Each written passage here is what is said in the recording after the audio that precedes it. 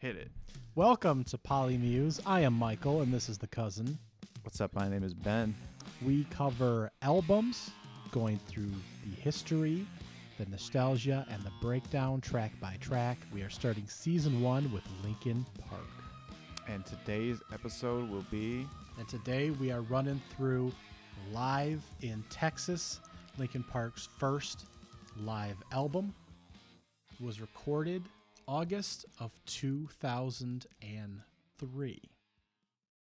When did you first come across this, Ben?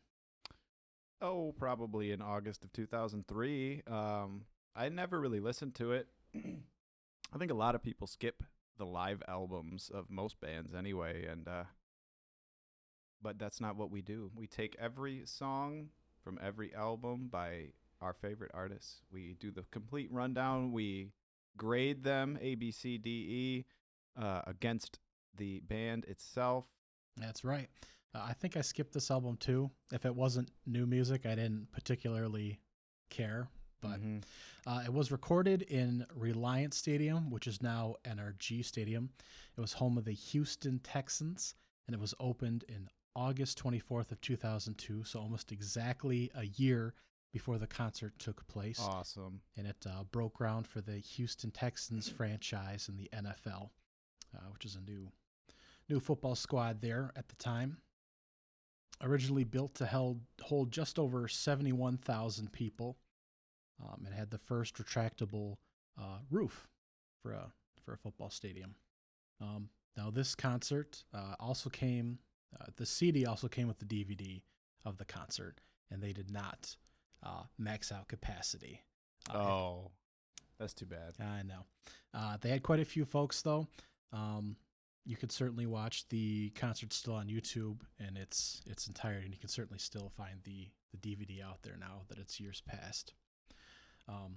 And the numbers may have changed a bit because they do have the crowd filling, where the field would be, filling the field of the, a standing room only. So right. Maybe they did have quite a few people there, and then like the lower bowl, the lower section was filled, but you didn't have people all the way up in the nosebleeds, which is probably a good thing. Then obviously they had to close off the back end of the stadium, so there's no one looking at the back of Linkin Park's head. So they got there though, man.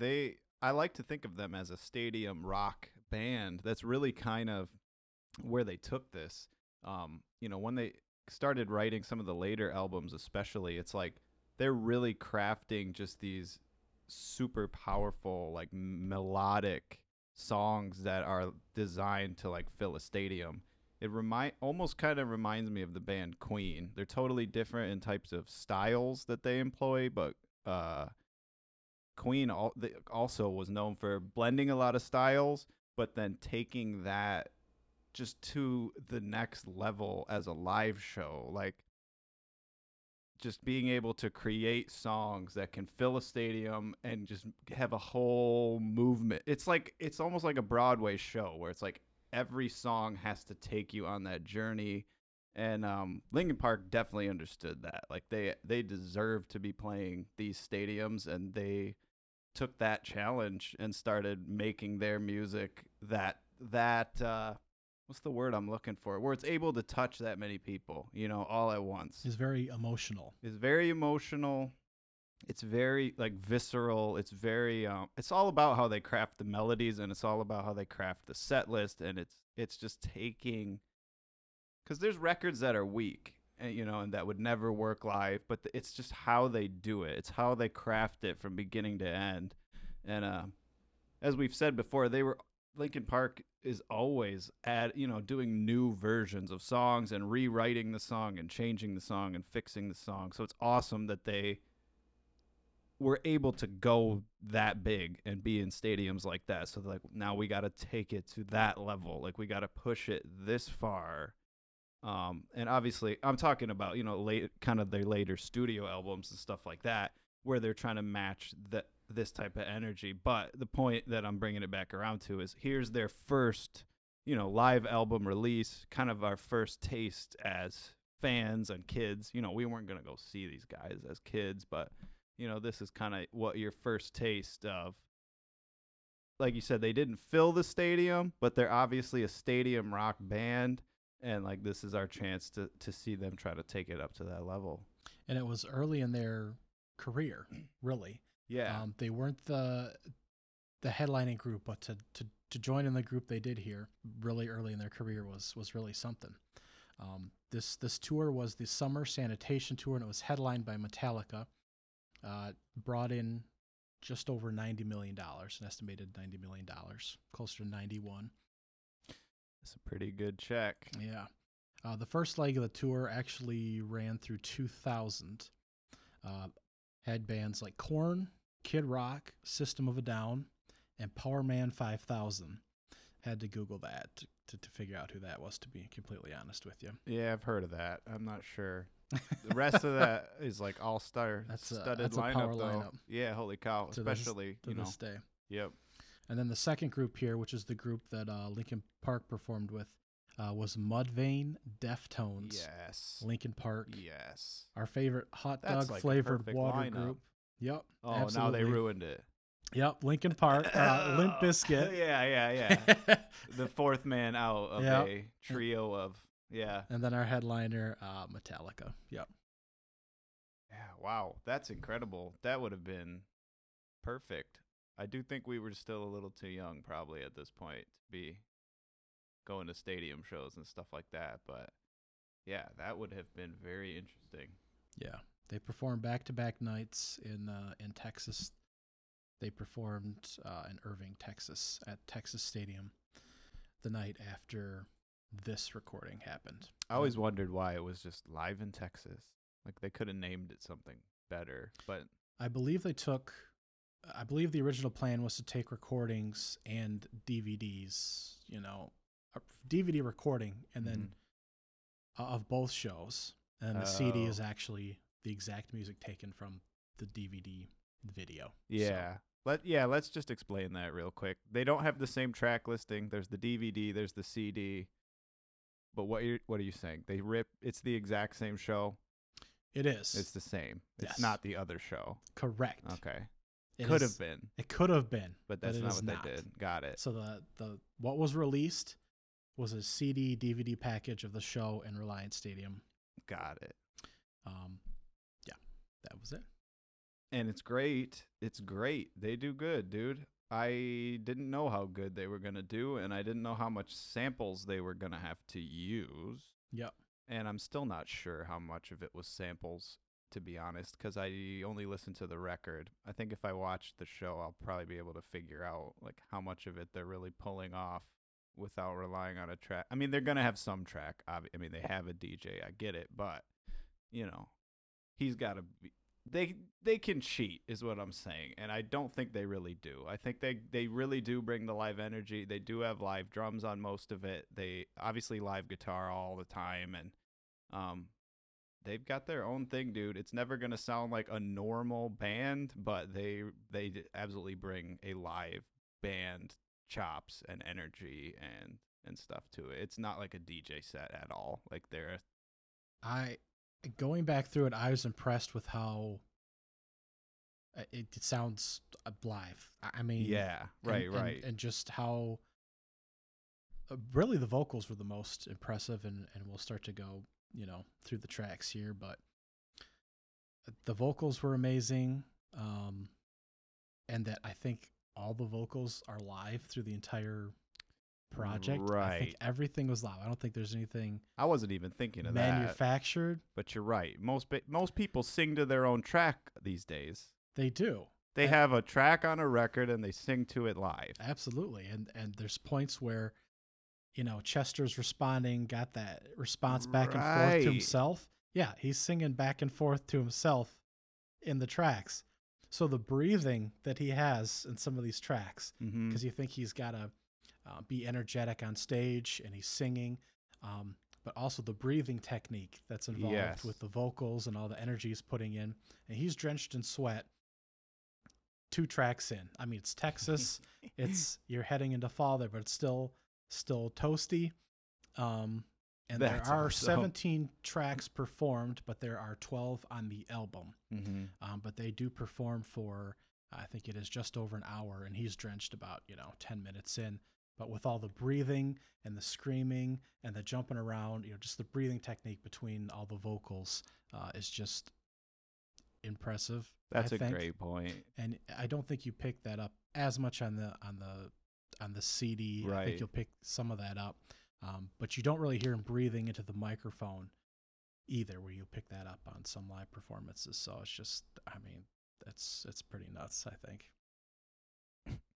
So they do their own vocals live, which, good for them. It's incredible that they're actual singers. Chester will never get enough credit for being a powerful vocalist. There's people that fake it. There's rock singers that fake it, but Chester's got he's got the pipes, dude. He really can control the sound that comes out of him. Like, he has complete control of his, like you said, his breathing and everything, which that is incredible. It's just a really impressive performance. And yeah, like we're saying, it sounds live. It doesn't sound, but it sounds as good as the album. So they found a way to pull off all the sounds without cheating, basically. I think. I'm pretty sure. It sounded great to me. So we'll have to break it sounds great. They really do. It's a good sound. It is different than the album. It's live, man. They pull it off, and I think they had haters at the time, who knew that it was a lot of tracks and a lot of pre-recorded stuff, and just people who didn't like this whole wave of music in general, where they started putting DJs in rock bands and stuff like that. But Linkin Park nails it. Like this, they take it as far as they can take it. Yeah, and they obviously had respect from their peers with the groups that they're touring with, 4 years into their career here. So they obviously have respect from their Linkin Park, peers. Mudvayne, Deftones. That's like an all-time. You can't beat that. And we have Brad with his headphones as well on stage, which obviously you won't see on the here on the CD, but he does indeed wear his headphones, as he does in every music video, every performance, all the time. I Googled that to find out more. I just Googled, like, what is he monitoring all the time? Because a lot of bands will have the track or whatever, or the vocal track. But he's literally said, he's like, it puts me in my own zone, in my own space, so I have to wear them. But then they're like, yeah, but what are you listening to? Like, what is in the monitors? And he said, if I told you, I'll have to kill you. So okay, he won't tell us. We have no idea if it's the track or if it's the vocalists or if it's himself or if it's some kind of weird mix that, he needs to get into his headspace. But he might literally be listening to a different song. Oh, yeah, a totally different record. He's just listening to, like, Johnny Cash or something instead. Don't know. He won't tell. Doesn't seem to throw off his live performance. It's just weird. It's like, it's just weird.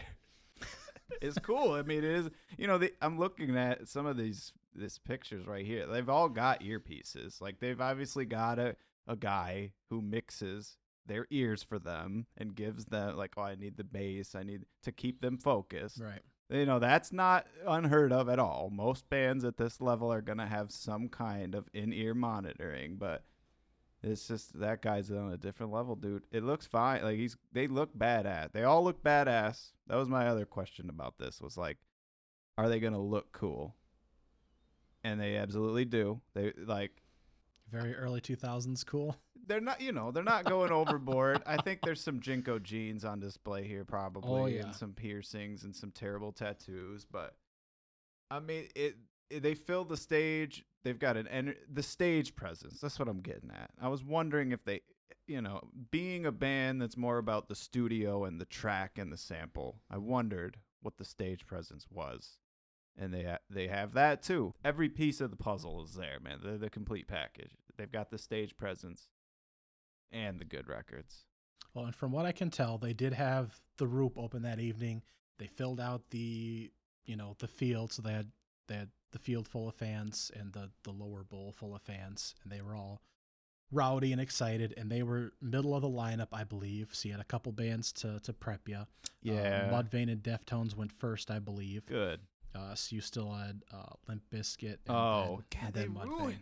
I know. Limp Bizkit goes first. I don't care. I know. There's Metallica has to go last. You know, they really just should have named the band Hot Dog Flavored Water. That would have been fine. That's how I always think of that. That's how I started It's their my notes legacy. for this podcast was the Hot Dog Flavored Water banks. I couldn't remember what they're called. Yeah, those guys. Well, you'll never forget them. I'll never. I forget them all the time. I mean, there's nothing wrong with it. I know some dudes who are really into Limp Bizkit, and there's something there. They had their own thing, but I don't need that in my Linkin Park podcast. Thank you very much. It's not the same level. It's not the same. But the point is, for this live performance, fans have already been cooked up. They're ready to go. A couple bands down, a couple more to go. They're middle of the lineup. Look like general admittance. So they had some mosh. What are they called? Mosh circles? I obviously know mosh pits. Yeah, like a circle pit. They were doing circle pits. Yeah, awesome. I thought they had awesome. another special name, but Circle I can't think pit of is it now. fun.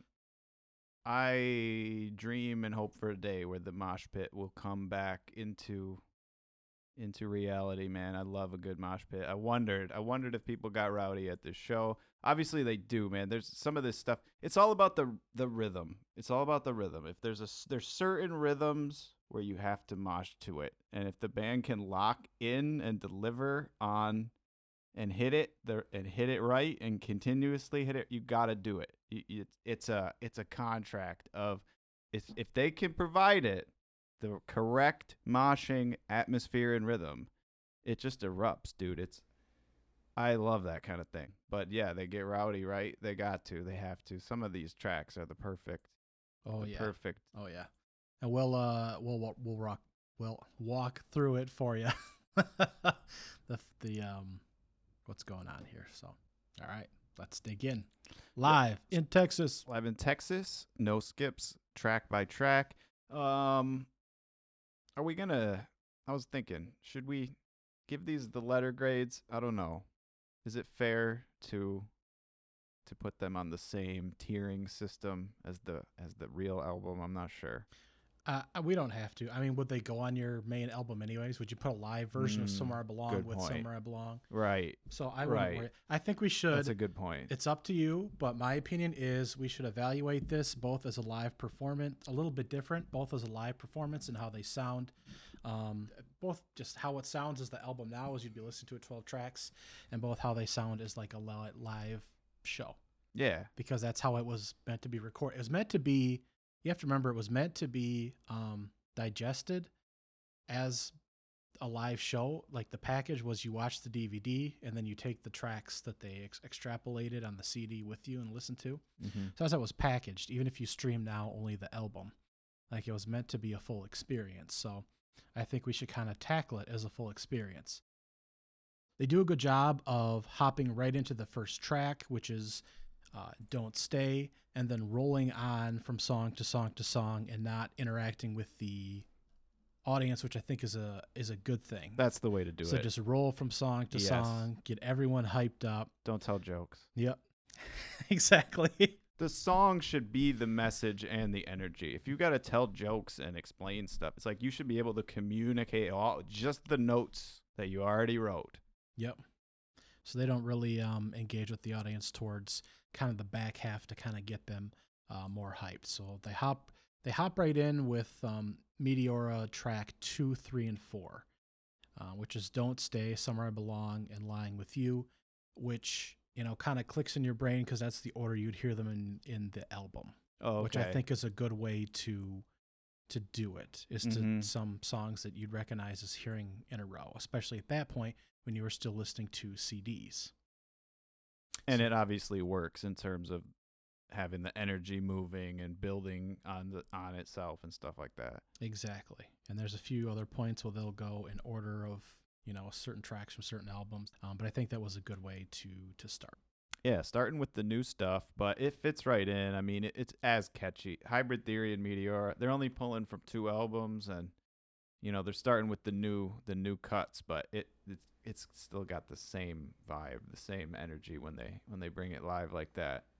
Yeah, and you got to start mixing your hits in the middle and then towards the end. So, but they do Yeah. a good job mixing the new material in, and I like that they do tracks that you'd hear consecutively off the album to start with to kind of get your brain clicking that that's what you're used to hearing. You can kind of get amped up for it to start the show. And take the journey. All right, so we just took a listen to "Don't Stay" that they popped on stage. That was the opener. "Somewhere I Belong" and "Lying from You," Meteora track 2, 3, and 4, which had just released. And they come in high energy. We have the front couple rows there jumping up and down. We have a circle mosh pit going. Yeah, they're getting rowdy off the bat, man. They're bringing the energy. We got Mike and Chester jumping around. We've got Headphone Brad, In full his own intensity. zone, listening yeah. to like horror music or something. Yep, and Phoenix as well on the bass, and we have Mr. Han. Mr. Han scratching away. He's got the energy, dude. You'd think the DJ would be the least energy, but he's doing it all, man. He's really rocking and rolling. He's putting a lot of work in for spinning records and running a few samples. Yeah, I'm trying to figure, like I said, I always try to figure out like how a band puts their sound together. It looks like he's triggering a lot of the samples live, like on the beat with a sample pad, which is cool. And he's doing the scratching live too. He's got like one of those digital vinyls where you can put like whatever sound you want and scratch it. And I do think that the drummer is using a track. I'm pretty sure there's like extra hi-hats and stuff going on, and that the drummer's just kind of hitting accent notes to kind of add that live feel. But it's cool. It's whatever. They're not overly reliant. It's definitely, like we keep harping on, it's got the live feel to it nevertheless, and it sounds great, man. The vibe is amazing. I just love a band being able to conjure a sound. That's what I'm so into about bands, where it's like these guys, it's like a magic. It's like they create a sound that would never have existed. It only exists while they're doing it. Like it's live creation that they manifest. Like, and it's dope that they've got 6 members and that they're all putting in so much work like that. And you got the 6 different sounds going on, and they just bring it, dude. It's a great stadium rock sound. It works. And the energy is top notch. You do have Mr. Han. You do have the drums on an elevated. They're both on elevated platforms behind the main kind of stage area a little bit, so you can see them from afar. And then guitar, bass, and then the 2 vocalists, Mike and Chester. 2 vocalists. Yep. Amazing. Yep. Up ahead so that they can jump around and move around and have more freedom for stage presence. But the vocals are spot on. I mean, they're excellent. Mike's rapping, Chester's singing, and the screams are excellent. Yep. And that's something you'll have throughout the whole live performance, live CD. I mean, that's the key. Even if you have some samples just to keep you spot on, and then you're adding the live elements. I mean, that's the key. If the vocals aren't right, you're screwed. So yeah, that's just yep. That's what most people key in on. So yeah, they got that. Chester nails it every time. A lot of bands like this would, skimp on the screaming and be like, yeah, they get it. They know the song. I don't got to scream it every time. But he does. He does. He doesn't have the audience do it for him. Yeah. He doesn't. They probably do a little bit of that, but yeah. Right. But he holds the note all the way through. He doesn't cut the note early. Right. He doesn't, take a breath in between and hit the note again or do any of that, He plays cheap it like stuff. an instrument. He plays it like an instrument. And exactly like it was written and how it was recorded on the album. So exactly like an instrument, exactly to the beat and exactly how it was recorded and meant to be listened to. So yeah, cool group of songs there. They all kind of lead into each other. They're nailing them. We're gonna take a look at some more of the songs from the DVD. We're basically gonna go through the track listing and kind of comment when there's something interesting that goes on. Obviously, already we've seen Mike Shinoda pick up a rhythm guitar and play along. I think he plays some keyboards and stuff like that later on too. And there's obviously songs where he's more of the front man, kind of doing more of like a rapper style of performance. And I just love that kind of thing where you've got multi instrumentalists and people who can play different stuff and just set up 100 instruments on stage and just do different.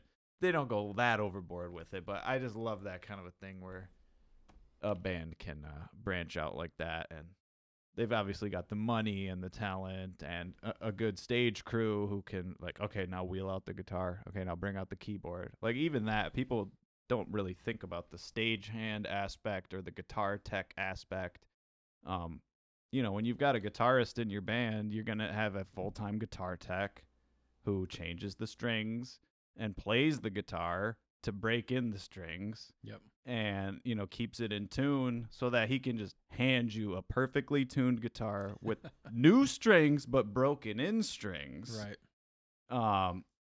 And, a lot of bands will use 4, 5, 6, or a different guitar on every song, like whatever they want to do to get different tones or different styles of guitar going on. But, you see the end product and it seems easy, but you don't think about how many how many jobs are going on here, how many different audio mixers and engineers they must have, for the mix coming over speakers, the mix going into the monitor, all kinds of different stuff that's being controlled, and technicians that, tune the drums and set up the mics. Usually those guys are going to tour with the band and work with that band exclusively, but you've also got guys that work for the venue, guys that work for the touring company. It probably works different ways every time, but it's just cool to see a band at this scale, like this many lights and this much instruments going on, like a real high caliber music act like that. It's amazing. It's a whole industry. It's a whole army of people that are put together to make something like that really happen like this. Next up, the next tracks they perform, really the third, fourth, fifth tracks, and they're all on the CD, are from Hybrid Theory. They go back to their debut album. They hit track 1, 4, and 6, Paper Cut, Points of Authority, and Runaway. All right, so next up in the track list, what did we hear? What did we watch and view with our eyes and ears? All right, so we just checked out Paper Cut, Points of Authority, and Runaway off the debut Hybrid Theory album. Paper Cut, obviously a big track because it was the first song off of Hybrid Theory, the first track many folks would have ever heard of Linkin Park, and just a heavy song, and that would have been the first taste you would have ever heard of Linkin Park. Like, this is a heavy group, I like this. Mm-hmm. That would have been the first hook you ever got. So a very big track for a lot of folks. So they're going to the hits, going for the hit, track 1 hit. Going to the hits, more great vocals. Fans are feeling it. We got rowdy fans. We got shirts off. Yep. People bouncing to the beat. Yep. They get down, dude. Phoenix gets down. He crouches all the way down on his knees and, like, throws picks and, like, high fives people. Like, he gets all the way down. Like, that's pretty cool. Yeah. Mr. Hahn pumping his fist. He's, like, switching records and stuff. I'm not exactly sure why, because he's got, like, a digital record, but there's obviously samples that he needs from the vinyl, too. I don't know why, but so that's kind of cool. They do kind of rely on the track a little bit more on Points of Authority. There's some, like, backwards, like, record spin stuff, and they got the lead guitar on Paper Cut was also pre-recorded. Brad's just playing the chugging, like, rhythm stuff, and the lead guitar's coming out of the track. But again, I do think Mr. Hahn's triggering them on beat, and that it's not just like a completely pre-recorded thing.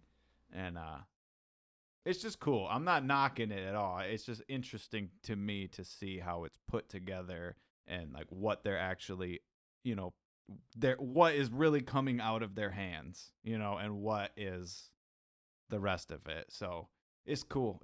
They kind of bridge that gap, and they cheated a couple times on these, which, maybe they could have found a different way to do it live, but they pull it off, and these are good. These are good. Paper Cut's good. It's good. It's good stuff. Mr. Hans always got his sunglasses on. Yeah. He's very active though. Yeah. And his scratching. It's good to see the whole group very active. And yeah, these are just big tracks because they were the first songs you would have heard from Linkin Park. So although they lead a little bit more on, certainly not what they're actually playing on this, more the samples and the backing. The energy's good, and I think that's important in a live performance because these are so big to a lot of the day one fans. Yeah, absolutely. So then they switch it up and play 3 more Meteora songs. So we're going to check those out. So we checked out Faint and From the Inside, the next 2 tracks up from the DVD. Pretty cool. They knock them out of the park again. Sound great, man. It's cool. Chester like climbs up on the DVD, climbs up like behind the rest of the band. He's like standing above them like an angel, dude. It's incredible. And like Mike is like center stage and taking the kind of the front man role, but then they like cut to Chester and it's like, oh yeah, we've got this other singer up there also holding it down over there. Like it's just like a 3-ring circus at that point, dude. Like musically though, not, they don't have elephants and crap. They have the sound that they can create. And again, they do rely kind of on the track a little bit on this. They basically they've got like the drum loop sample, and it sounds a specific way. Like it has to sound like the crazy like affected drums on the record. So they like play the loop, and then the drummer plays like thrashy stuff over it is basically the pattern that they're going with here rhythmically.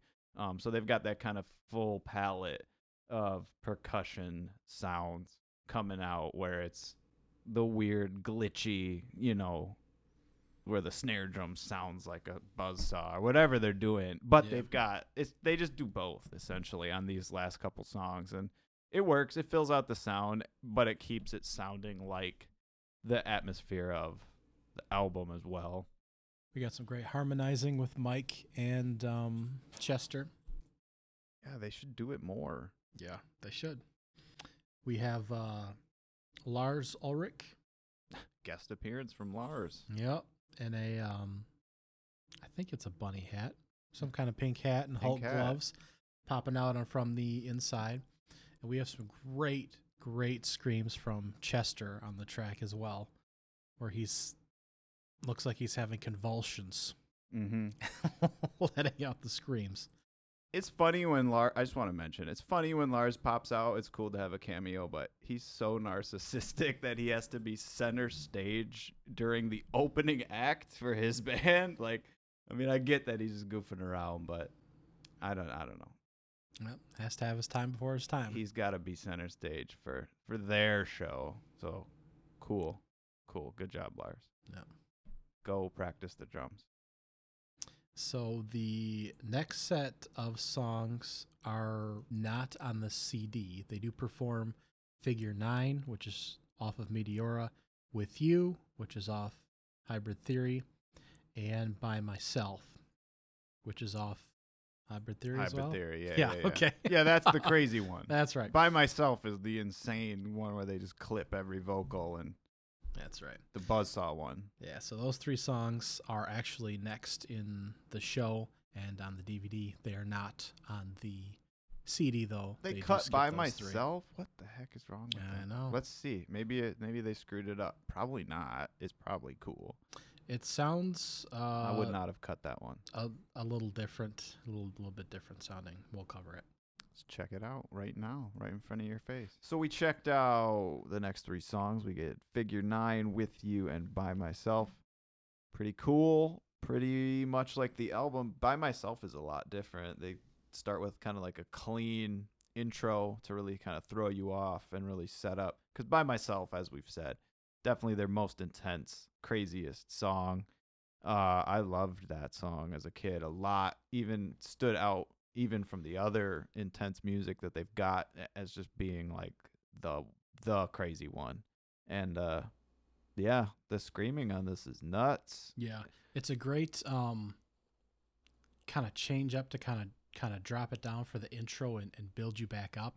And I also feel like it kind of sets the tone for like the second act as we're hitting the back third of the album Mm-hmm. and the performance really. So I think that's good to to kind of switch it up. Screaming is excellent. Yeah. He does. And it peaks. Like he took it high. Like he's already been screaming at a 10 Yeah.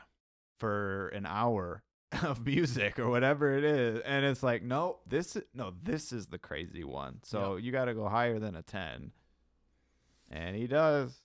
He keeps it pretty consistent. I think there's one where he drops out a little bit, but for the most But part, come on. he's able to keep it pretty steady.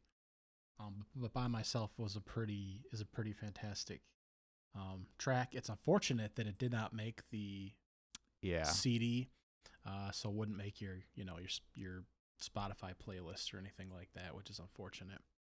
Yeah, that's silly. That's goofy. Maybe it was too good. Maybe you had to buy the DVD. Who knows?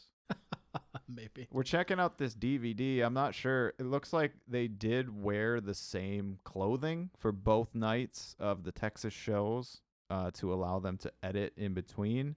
We're trying to catch them doing it. It looks like we're not sure, but I think they did kind of cut between at least different pieces of footage. There's parts where the footage doesn't match the music at all, and we suspect that we know that they have said they wore the same clothes both nights, and a lot of times that's done so that they can it's like coverage shots. Like if they get a screwed up shot on them, they can always cut to the other night. It doesn't have to match. So just interesting, just little tidbits, trying to see how it was all put together like that. Yes, they performed. So the recording in the first performance was the August 18th. So the following night, August 19th, they performed in Irving, California. So they're able to splice what footage they needed to from that show in. So the next two tracks, which are both on the CD, are Pushing Me Away from, Hybrid Theory, but this is really the kind of reanimation version. Yeah, and super cool that they did that. We'll talk more. Yep, and then Numb from Meteora. So Pushing Me Away, we opens with some great harmonies from Mike and Chester. Mm-hmm. And they also keep some of the background chatter noise sample as well that you hear from the original track. All of them like talking all at once like demons. I thought that was a nice little touch as well. Yeah, that's a cool sample to have going on.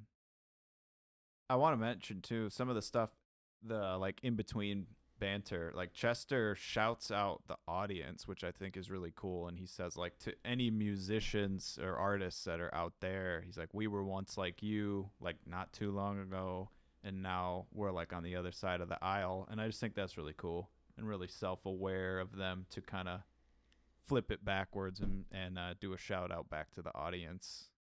In this, there's a lot of vanity or whatever once you get to that level, and it's pretty intelligent of him to do that. So that's cool. And then they dedicate Pushing Me Away to the fans, and then they do the reanimated version, which is super cool. So that's them. They basically had to learn it from the track at that point, because the way they reanimated them by sending out all the stem tracks and then having outside producers kind of work on it for them. And Mike worked on it too and all that, but this is them like learning it after the fact as like a remix, and that's super dope. That's a really cool way to make a song. It's cool that they put in that extra effort to relearn the song, to kind of put something new into the performance. It's also a good place in the live thing to kind of bring it to kind of connect with the fans. And this version of Pushing Me Away is also the more mellow version, whereas the original Pushing Me Away is very high energy, another just high energy, high kind of tempo, kind of up there track. And this is the more mellow version, kind of pushing you into Numb, which is a little bit more high energy again. And again, we're building towards the end of the show. But yeah, this is like the infinite build up, like vamp version of Pushing Me Away, where they just keep going through the riff, keep going through the riff, keep going through the riff, little more intense, and truly talented band, like that's the real talent of playing music with dynamics. Is like most bands, they can play loud or they can play soft, but it's like doing all the layers in between and being able to ramp up and ramp down and subtly ramp up like that and not just go from quiet to loud. That's the real talent, and that's the real craft of this type of music. And it's cool that they're operating on that level. This song is definitely hard to play, like, and it just keeps getting more intense. They never blow it. They never go overboard, and that's pretty damn good. Now, when we head into Numb, we do get Mike on the keyboard, which is nice. Um, it does get drowned out when they head into the choruses, Mm-hmm. which, you know, I hate in live performances. I like when they can add keys when you can hear them, or, you know, depending on the instrument, bring in different things. But I really hate when you just get drowned out.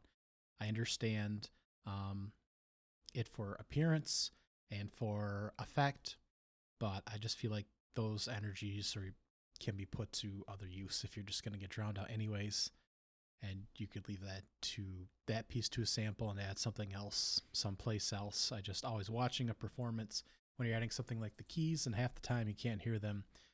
I don't know, that to me always defeats the purpose. But it's nice in the couple spots you can hear them.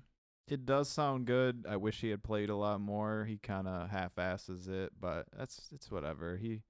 They're getting the keyboard in there, so um but yeah, I know what you mean. A lot of times the keyboard just ends up adding kind of white noise and just extra texture that you can't even really hear or pick out, and it does kind of seem like they suffer from that on here, but yeah, he can play keys too and guitar. That's pretty cool, but It is, he yeah. should have played a lot. It sounded so good. I wanted him to play more. Yeah, we do see all his talents on display throughout the whole show, that's for sure.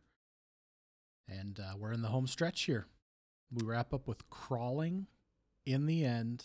A Place for My Head, which actually doesn't make the CD as well, but we do get Crawling in the end, A Place for My Head, and One Step Closer. Cool. The Crew. So what did we hear in that last set of songs here to round out the live in Texas experience? What do we got? We've got Crawling. Yep. Where we finally have some. Well, we had a little fan participation, but we have some real fan participation here. Mm-hmm. Joining in the lyrics. And they sing it right back to him. As depressing as it is, they make it so catchy and it just sounds good. Yep. And it's just insane to me. They're just chanting, crawling in my skin, like just these dark, dark lyrics. These fears they will not heal. And, you know, all the kids are chanting right along with it because it just sounds so good.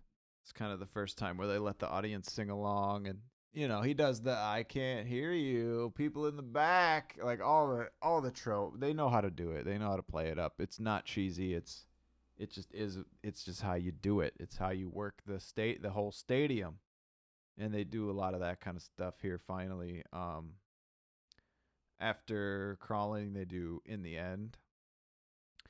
A little disappointing that they didn't play the main piano riff. It seems like it's definitely sample. It looks like Joe is like triggering the samples somehow, but it would have been cooler if they played it on a keyboard, which they did like in the last song, because it's like the main riff of the song.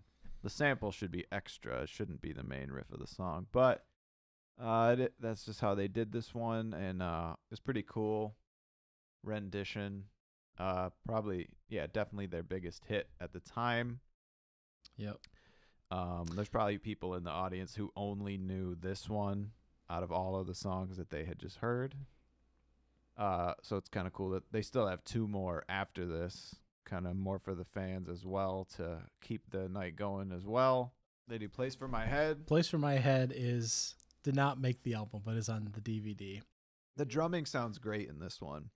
Like the layers of drumming, it just sounds awesome. Yeah, Phoenix almost falls down in the live recording in the middle of this song. Just a fun piece. Funny they kept that in there. I still don't get why they cut any of the music from the album. It's only a 70-minute concert, which absolutely fits on a CD. So I don't get what they did. I don't get why they Why would they cut any of it? Because it was all mixed. It all sounds like it was mixed the same. It sounds great. So why? So what the heck? Uh, I don't know. It's a mystery. But yeah, we got Place for My Head in there, and we close on a one step closer with a nice build up to get the crowd involved for the closing vocals, closing screams. And Brad throws his guitar, which is cool, and then Chester smashes the guitar, which is awesome. And then after that, Johan smashes his like sample controlling whatever the heck thing he plays. And there's really the one original main band who invented that, destroying the set at the end of the stage, was The Who. They would always do that. They started doing it at the end of every show. It was always usually Roger Daltrey and John Entwistle, the singer and the bassist, would leave the stage, and then the guitarist and drummer Pete Townsend and Keith Moon would just go crazy. They would destroy all the drums, all the amps, all the guitars, and that's the iconic imagery of the guitar smash that a lot of rock bands will rip off in the heat of the moment. They just get so crazy and wrapped up in the whole thing. I think every concert ever should end that way. I think after like a classical concert, all the violin players should just smash all of their stuff, and then that's how the finale should be.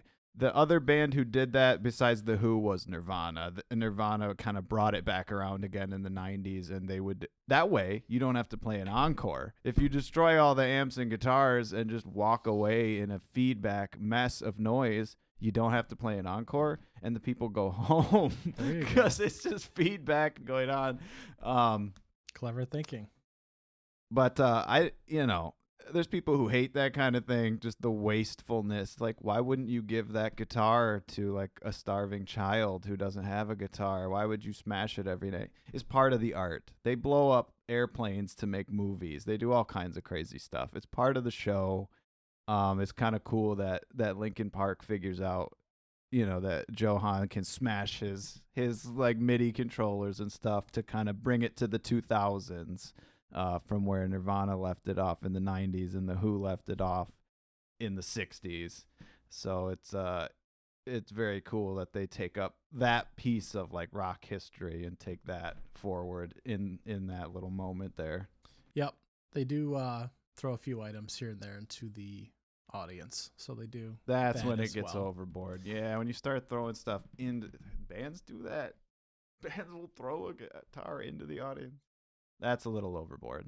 Especially when they have a rowdy crowd like they did for this show. You got fights and stuff breaking out. But smashing the set, that's there's no better encore than that. I don't know what else to say. I think it is interesting they didn't end with In the End or a different song choice as opposed to A Place for My Head or A Place for My Head or One Step Closer. Mm-hmm. I think it actually kind of gets washed out in the end, but still, the whole album I think works out well. Vocals are good. They use samples when they have to, but we see Mike do a wide range of instruments, and we see all his talents. I think this is a great live performance, a great live CD, a great live visual to watch. I enjoy it. Yeah, this was a blast.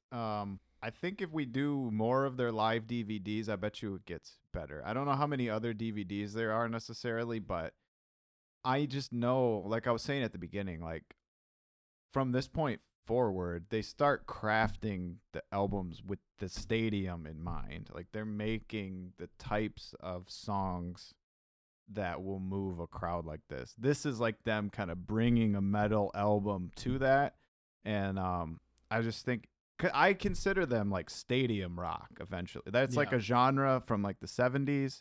And obviously their genre at the beginning was like nu metal and hip hop and whatever, the hybrid theory genre, whatever. But I think they ended up, you just have to consider it kind of stadium style rock music. And I think it's, this is like there's like the baby steps into it. Like as fun as this was, I'm really excited now to follow forward again and kind of go back through some more of the stuff. I am too. I think especially their song selection was very high energy, and they did a great job. They could have even had more answer response or more play with the audience as well. They could have done it more. They could have done it more between Chester and Mike. They could have played that up more. Yeah. So we have a lot of growth in their live performance, but they're already a long ways along. So this is just a great piece. Yeah, I wonder how Limp Bizkit followed that. Holy cow. I don't know. I'd be afraid to follow that if I was Limp Bizkit. I'd be afraid to follow that if I was Metallica. I would be too. All right, join us again where we tackle an artist's discography track by track. Check us out on all of the social medias, every single one of them. We have all of them. If you know the name of a social media, we are on there. We'll talk to you later. We'll talk to you later. We're going to do Collision Course next episode. See you there. Any other thoughts? Nope, that's it. Any other closing? You can say whatever you want. I'm good. We're You on can a talk about a collision course. whatever you We're on a want. collision course with Jay-Z. Anything. You can talk about anything here. Anything. It's safe here. The safe space. It could be Linkin Park. Mm-hmm. It can be Fort Minor, maybe. The Linkin Park. Probably not. Maybe Linkin Park. Maybe Fort Minor. it can be anything you want. Fort Minor. As long as it's That was a Linkin Park or good- Fort Minor.